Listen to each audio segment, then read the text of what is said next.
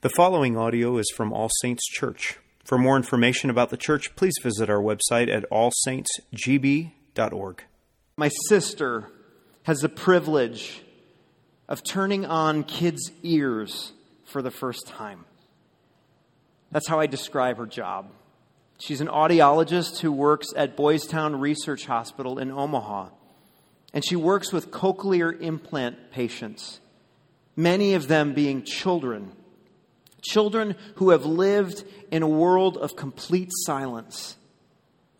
And when their new electronic ears are turned on, suddenly experience sound waves. She gets to turn on their ears for the first time. And their responses are not always favorable. So she has to turn it up very slowly because that noise that's generated in their hearing device is startling. It's completely foreign. But these sound waves become the gateway in which a child can now re-enter into a hearing world. Up until this point, these children, they're isolated from the communicating world. They're not able to pick up on the sound of language. They have no reference point to learn how to speak and then to learn how to read language. And my sister's job has the blessing of watching these children who could not hear, now begin to thrive. But my sister's job also has the curse of watching children shrivel and proverbially die also. When parents choose not to use the device for their kids,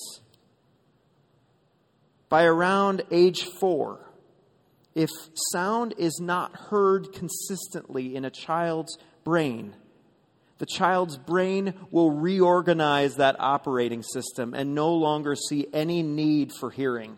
It will go away.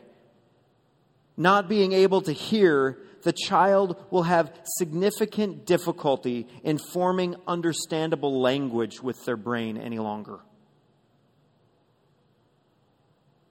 Their tongue is not going to be able to operate any longer as a result of not being able to hear sound.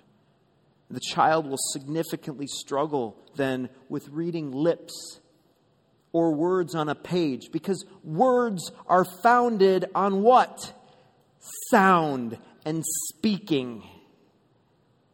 And her grief comes when she watches these parents say, "Who cares? Whatever." Because she knows that now this child will be more and more isolated in their world of silence. They'll be more and more disconnected from relationship, disconnected from human intimacy, less known.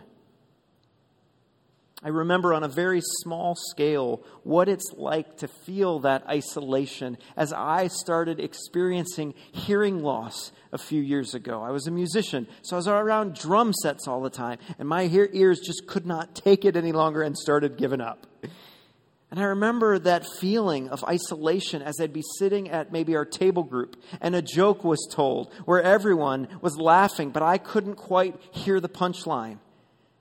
I could ask to repeat the punchline, but it lost its punch. So as everyone laughed, I would start to play along. I have no idea what they said. And my wife would get more and more frustrated with me as I struggled with hearing her mumbling voice more clearly. And slowly, I found myself, you know what, it's not worth it. I'm not even going to ask for clarification. I missed it. It's gone. And I just start withdrawing into my own world. Deafness in the Scriptures is often a metaphor for a spiritual issue going on. It has to do with the ears. But deafness in the Bible often has to do with people refusing to hear what God has to say. Isolating into their own way of doing things. Preferring the sound of their own voice rather than the voice of the Lord. Creating sound barriers like noise-canceling headphones to block relationship with God. When we hear the word sin, we stick our fingers in our ears. When someone does something or says something we don't like the sound of, we cut them off. We close them off. We are deaf. And one of the frightening things about deafness in the Scriptures is that the deaf people don't know they're deaf. They don't know they can't hear. Well, Jesus, the one who created and holds all things together, made us for relationship. For perfect relationship with God and others. But we, born in the world, were born with broken ears. From before birth, we were born hearing impaired.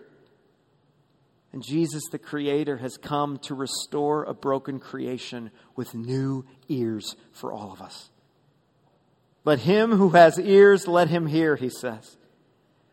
Let there be sound, Jesus says.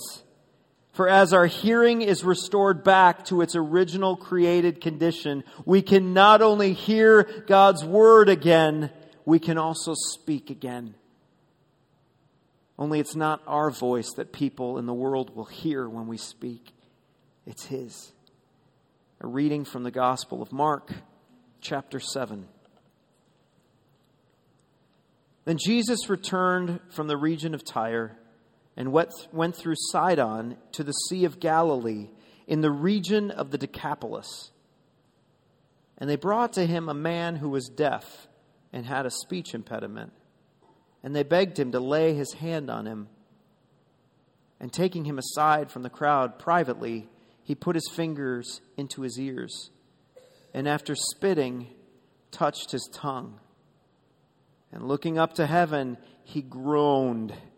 He sighed and said to him, Ephphatha, that is, be opened.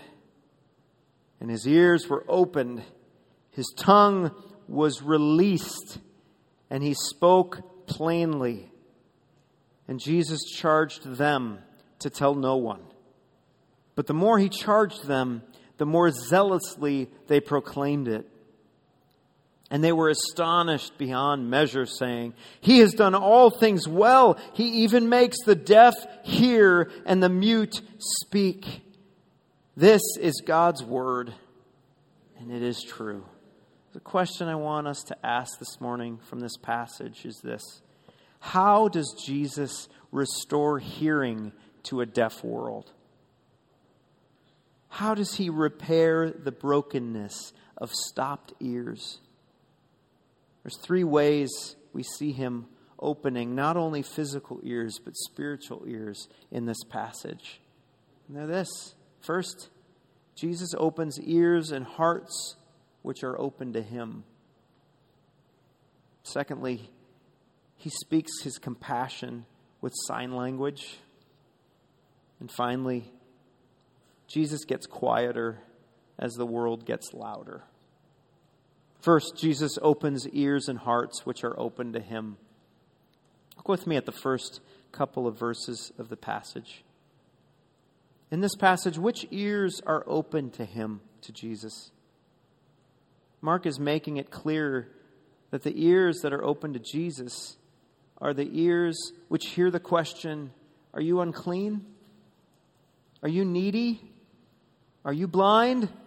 Are you deaf? And we answer with a definitive, yes, I am.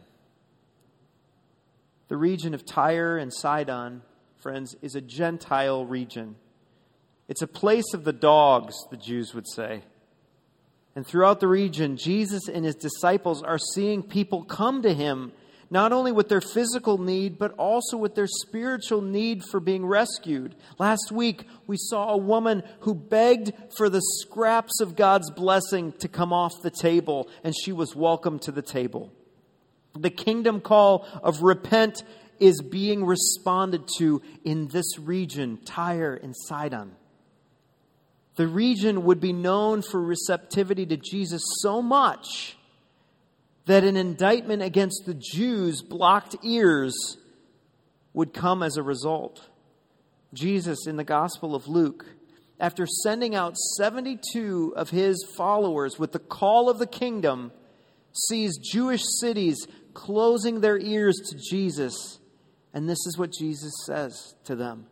Woe to you, Chorazin! Woe to you, Bethsaida! For if the mighty works done in you had been done where? In Tyre and Sidon, they would have been repented long ago, sitting in sackcloth and ashes.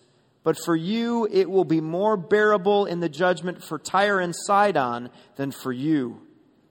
And encouraging his disciples who were sent out, Jesus said to them, the one who hears you hears me, and the one who rejects you rejects me and rejects him who sent me.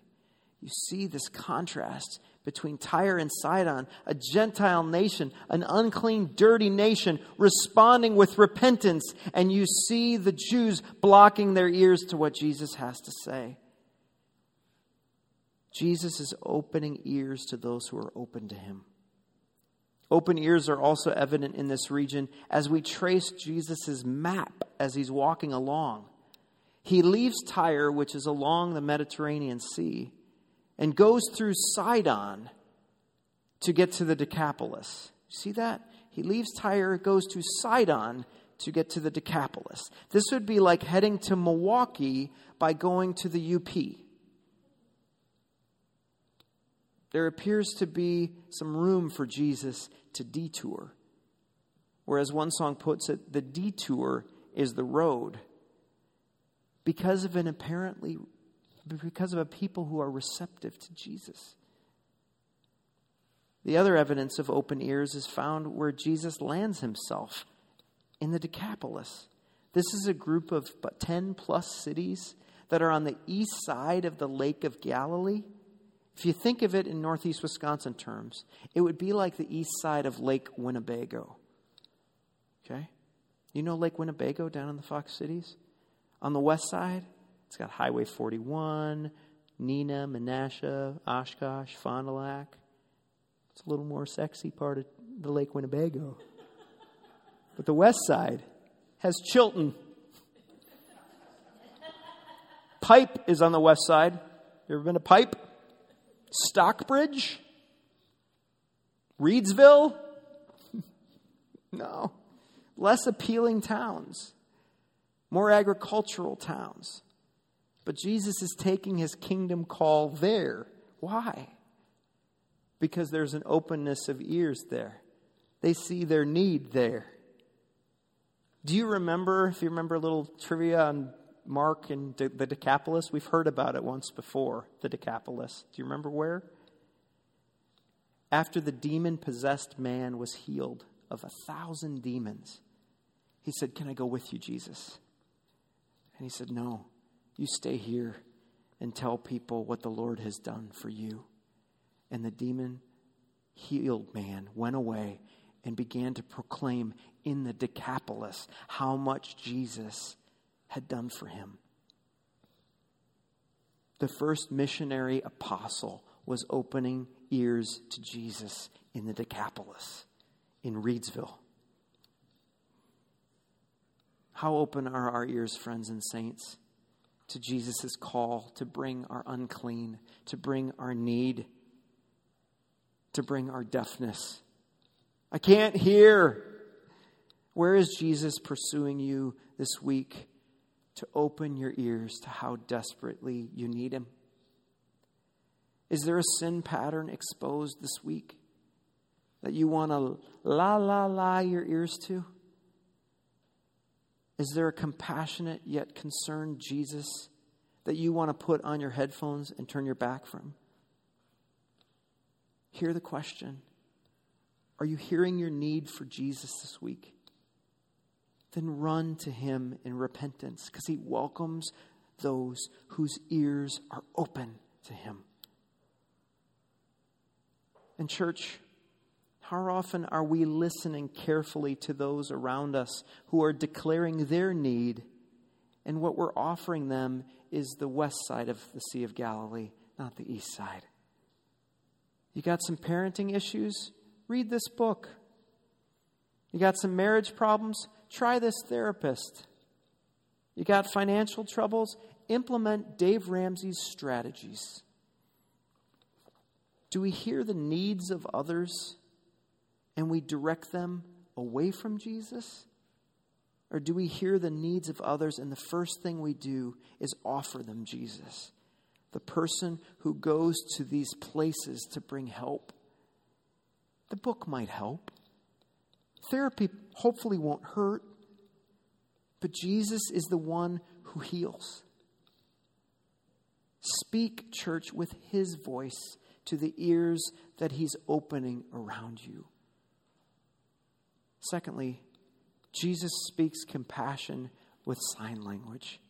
Look with me at verses 32 to 35. I love being in the scripture and seeing things. Initially, you don't see them, but you just read it and kind of reflect on it and marinate upon it. And then you're just like, wow, Jesus, look at your compassion. He speaks compassion with how he deals with this man. The people who have heard of Jesus in the Decapolis are bringing Jesus, this man. The Greek literally says they're bringing to him a deaf and a mute. It doesn't even say man who was deaf and mute. It says they brought him a deaf and a mute. Like the Gentile woman, society sees this man as kind of a second class, third class, maybe not even human individual. He can't hear. He can't speak. He's really good for nothing. See how Jesus shows a compassion for this man and how he responds to him. What does Jesus do? He uses sign language. He signs to him what he's going to do. Bless you. There's controversy with my sister's work in cochlear implants. And it actually comes mainly from the deaf community who see sign language as part of their identity. They have their own way of speaking. And it makes them feel like they belong when they have sign language. So you give them cochlear implants and they're not needing the sign language anymore. Cochlear implants basically take their sense of community away from them. But look what Jesus does here.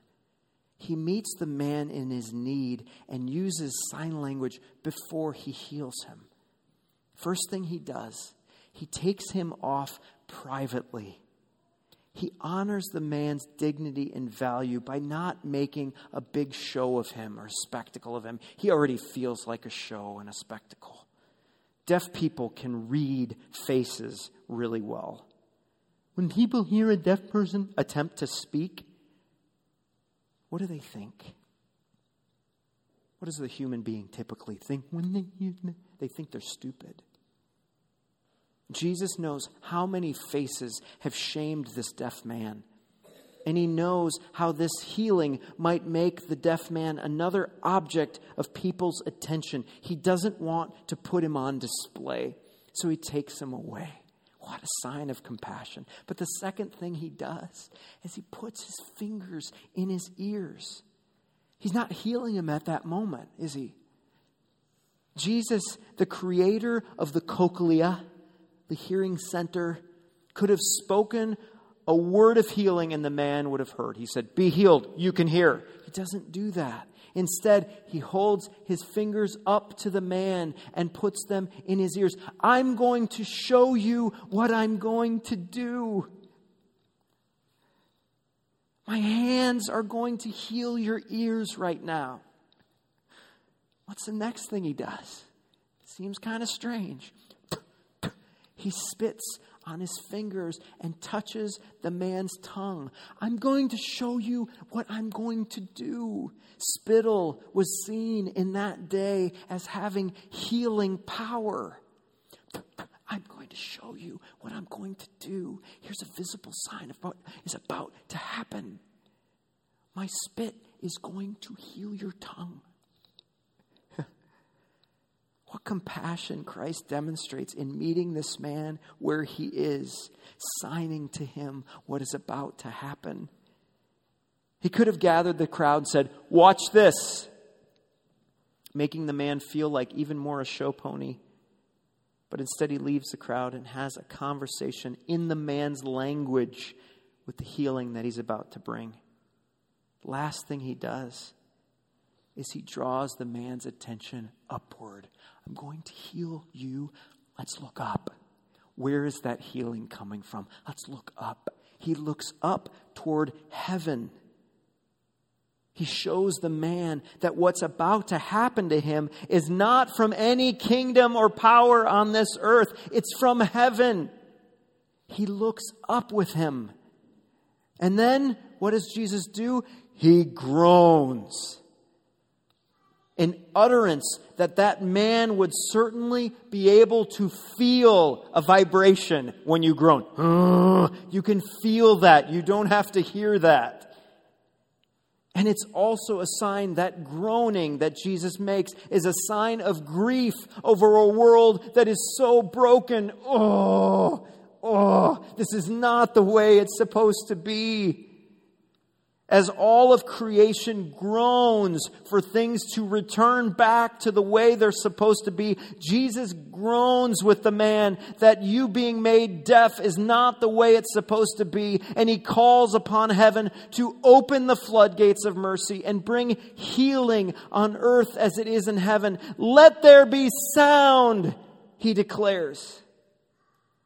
And the broken man's ears, they're unstopped. And his tongue is loosened, the scripture says, as if from chains. I remember working with a disabled man in the community mental health center.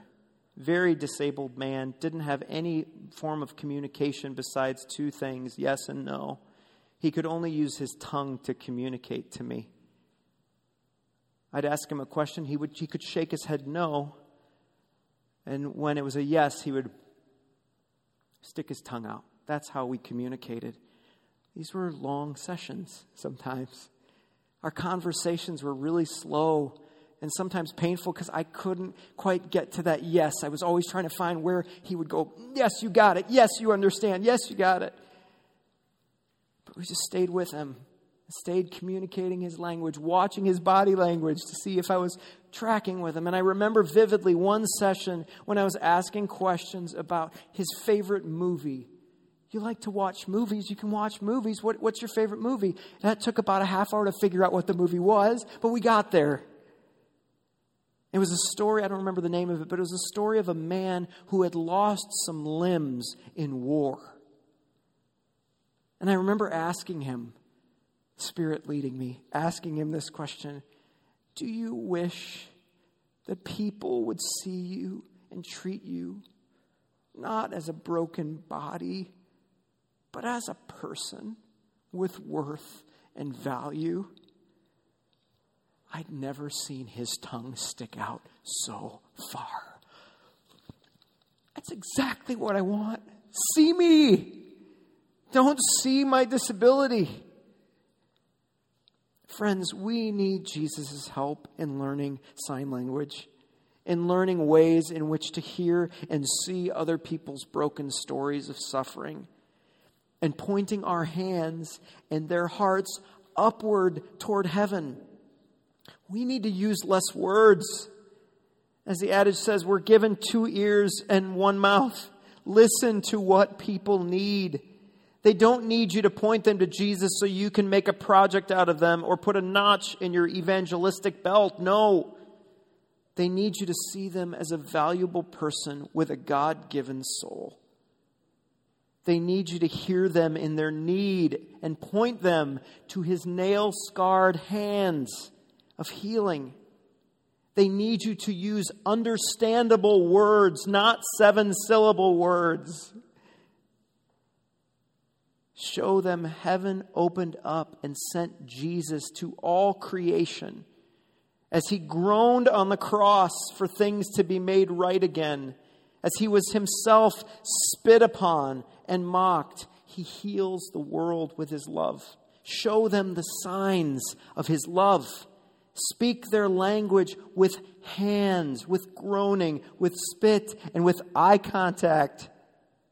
Not this modified, cleaned up, sanitized version of the gospel. Jesus opens ears to hearts and ears that are open to him. And Jesus speaks compassion with sign language. And finally, Jesus gets quieter as the world gets louder. We see this in the last 2 verses of the passage.